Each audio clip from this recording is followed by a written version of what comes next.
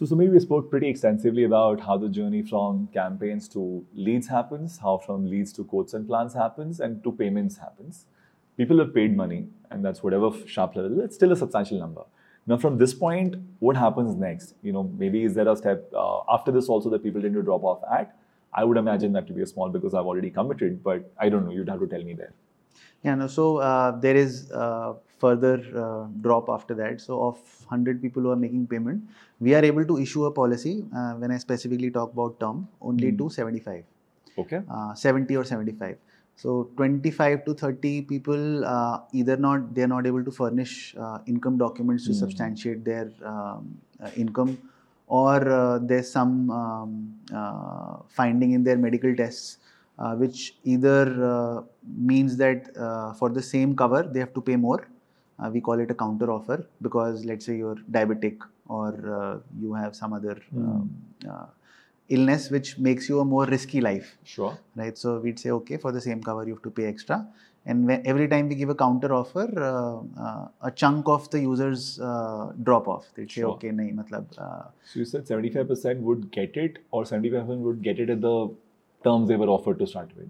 75% would eventually get issued, okay. Right, which includes people who would have counter offer accept karne wale. Sab mila ke 75 would get their policy issued, 25 would not. So that 25 who had made payment but not able to buy, right? Could be because, let's say, they had during the COVID we had a policy that if you've had COVID in the last 3 months, then you cannot buy insurance. So there are these underwriting guidelines keep evolving and keep changing. But you don't change it at the top of the funnel, matlab it's much down the road. Yeah, and we do a very bad job at keeping this set of audience warm, right? So because they've already gone through from that 100 to 4 stage, right? And they've been with us through the funnel, they made payment. Ideally, we should be able to, at the least, give them some other product. और नहीं तो 3 महीने कहे तो 2 महीने में खत्म हो जाएगा ना? हाँ, हो जाता है, but वही मतलब these journeys are not stitched as yet, because most of our focus has been till the payment stage, and we've not really invested a lot of time beyond that. It's also a function of how the org is designed and how many things can you care about it. Yeah. So it's just we've just not been able to prioritize this leg of the journey. But yeah, there's a significant drop room off to kind of recover that. Yeah, okay. So that's one. The second thing that becomes key is upsell. Right. So at the time of sale, as I was mentioning, a call center agent would typically sell a 1 crore cover, and the combination which poses least resistance, right? However, once you made the payment and either your policy is issued or you're awaiting issuance, you can actually have that conversation that, maybe for you, a 1 crore is not enough. You should actually look at a 2 crore, and it's only this much more money. Or let's say, this is a rider that you had not added. Would you consider? So there's a fair amount of upsell conversation that can happen. So riders also change premium. Yeah. And even after your policy is issued, because the underwriting has given a decision, at this stage we know that what are you eligible for. Can you zoom into a little bit in terms of the underwriting part as to what's that cycle length like, and is that a manual process? Somebody would look at it, kind of put some sort of a decision framework back, and then it will get decided? How does it work? So from payment to issuance, it would take, let's say, about a couple of weeks.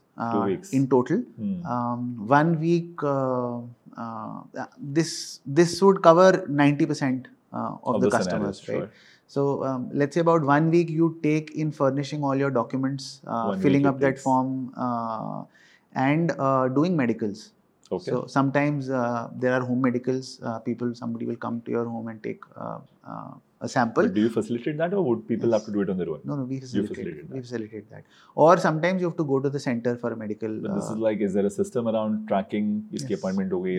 It's your system, partner system. How does it work? It's our system, but then we have to integrate with multiple TPAs, and again the back end system of all of this is disjointed, right? So often. What is actually happening at the back end, we will not be able to communicate the same to the customer. So, there's a fair amount of work that needs to be done here. But having said that, yes. So let's say about a 1 week time to get all the documents and medical and everything in order, and then another 3-4 days time for the underwriting decision. So that's how it's typically a 10-day cycle. But there is room to reduce friction here, which might improve this number. Yes. Okay. But in terms of your communication flows, this will end up being a lot of phone calls now. Yeah. So mostly it's a call center driven chase because, as I mentioned, the backend systems are not fully integrated. But this call center would be able to see he has an appointment booked kiya tha, but he didn't kind of go for it. So now I have to remind him to take the next appointment or whatever. Correct. That whole workflow. Got it. So let's say that we've kind of got to a place where people have bought policies, they've been issued policies, and now it's time to cross-sell, upsell, renew. So cross-sell, upsell windows are about the riders perhaps in some sense, increased coverage perhaps in some sense, and the other product line itself. So somebody who's taken term might be able to take the investment product, right? Correct. So how does that play out in terms of how do you decide who to sell what to, and how do you actually go about it in terms of communication flows? So in the first 1 month after policy issuance, we call it the free look period. At that point in time, a customer is free to cancel their policy and they get all their money back. Wow. Right. So does that happen? Yeah. What percentage? It's very less. So it's about 2% or 1%. It's very less. I was looking at a funnel and it would drop. It's just so disappointing in some sense. But yeah, that's the reality of the life. That's the reality of the business, how it is. So during the free look period, while you're free to cancel your policy, you're also free to upgrade. Okay. Right? So you can add riders, you can increase your sum assured, you can reduce the payment term that you have. Let's say initially you said it's a 40-year policy, you will make premiums, you will pay premiums in 40 years, but now you feel nahi, 10 साल में pay करके खत्म करते हैं. At least edit essentially. Yeah, so you can do all of that. But would this again go to an underwriting cycle or will it not? So no, it does not. It does not go to the underwriting cycle because by now the underwriting is already given that what are you eligible for. So we know like that this customer bought actually a 1 crore cover, but he's eligible for a 2 crore cover. So we know, okay. So you've already defined the outer limit of what can be offered to this guy. Yes. So it's all very easy. And hence the first month our effort mostly is on upsell. After that 1 month, your question was what to decide, what to kisko kya pitch karna hai. So it's mostly a factor of, let's say there's a person whose income was 30 lakhs and he's bought a 1 crore cover. So our pitch to that person would be, I think you should take a higher cover because you're eligible for more and you need to take more to be able to cover your life. So for somebody whose income was 10 lakhs and he's bought a 1 cover, we'll probably not pitch a higher cover. But depending on what riders you've taken, we'll pitch riders which you've not taken. And how many riders are usually available? 4 to 5 riders. 4 to 5 riders. Usually. So accident, critical illness type of stuff. Yeah, so there's accident, there's critical illness, there's a waiver of premium rider, then there's a rider in which you get all your money back at the end of the policy. And each of them have a price point, and it's kind of like a card where you can add stuff. Yes. So depending on what you've taken and what you have not taken, we would pitch that to you. So this is the first 1 month of very aggressive activity of getting him whatever else he wants to edit in his original order, and then let's say X% of people would buy something or the other. So you're able to upsell to a certain level. Yes. The second thing that we try to do in the first month, we've not been able to crack it, is convert this transactional relationship into an actual relationship. Right now, with most online purchases, you know that it's a transaction, right? And because there's nobody who's met you face to face, there's no relationship which is established. Unlike the traditional way the insurance is sold, right? There's an agent who would know you through some relatives or friends and family, would come to your house, would understand what life stage you're at, would help you discuss your overall financial needs, and then pitch something to you. And that person would continue to attend, family functions or be more of a friend than a sales agent, right? Sure. So we have to actually come close to that, and trust bar, that has to be crossed. So we still don't have all the answers, and we're trying to figure out ways and means to work around this. Have you seen somebody do something which you really like, that this sounds great and I should consider this? So there's one thing that we've started to do is, we used to send policy pack. So after policy issuance, your document was sent online, and then a courier was sent to you as a physical copy.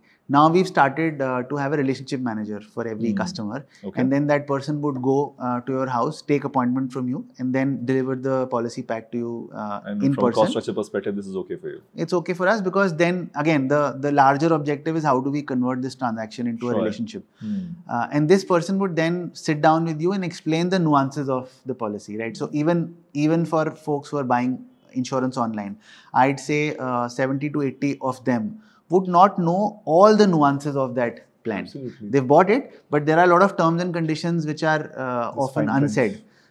So then he would explain those fine prints to you, and all nitty-gritties and so on. And then hopefully he'll be able to assess you on your other financial planning Tell me needs. something now, this whole expansion opportunity, so to speak, right? You said this whole intensity of the first 1 month to expand, but the investment as a company you'd be prepared to make would be somewhat proportional to the amount of room there is to expand.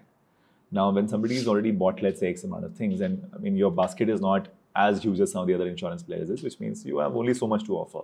So is there a conscious effort to also expand the offerings to be able to utilize that relationship better? Because what are you going to do with it eventually? There's only 3 things to sell.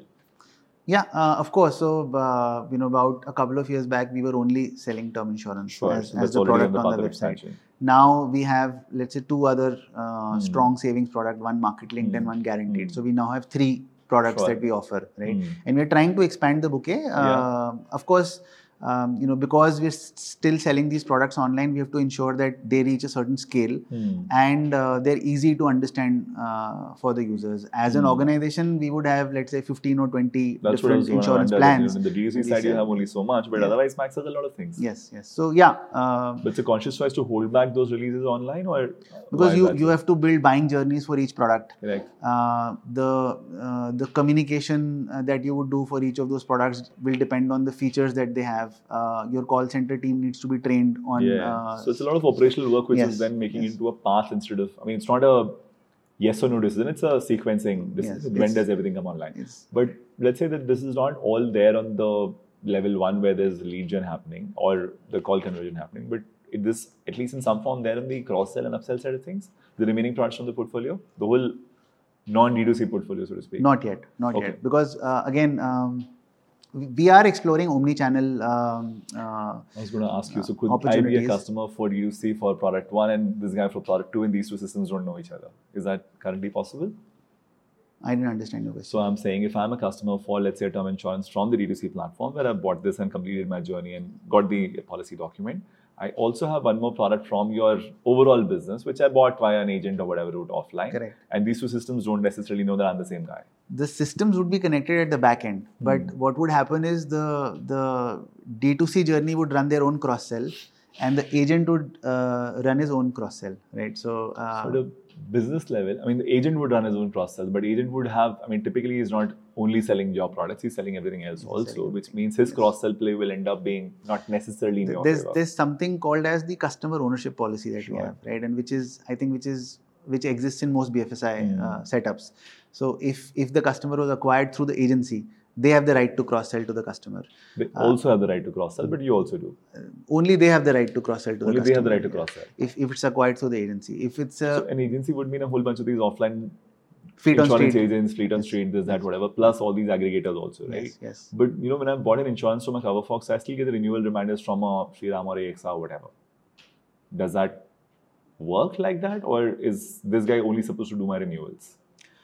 Now you've got the aggregator in between. Yeah, so aggregator is just another layer between the customer and the brand. But you're not treating him as an agent, or are you treating him as an agent? No. So in terms of a customer being acquired through the aggregator portal, the brand would continue to have their own renewals and communication. Cross sells also potentially if you were to have it. Yes. But you're saying by the agent route, that ownership remains with the agent. So it's a blurred boundary. Sure. But yeah, I mean, the bigger understanding is that whichever channel is acquiring the customer, they own the customer, if not for the entire lifetime, at least for the first 6 months, 1 year. So your ability to cross-sell everything to this guy who's acquired by an agent would suddenly open up at T plus 6 months. Yes. And then you'll want to make sure you maximize the relationship as well. Yeah.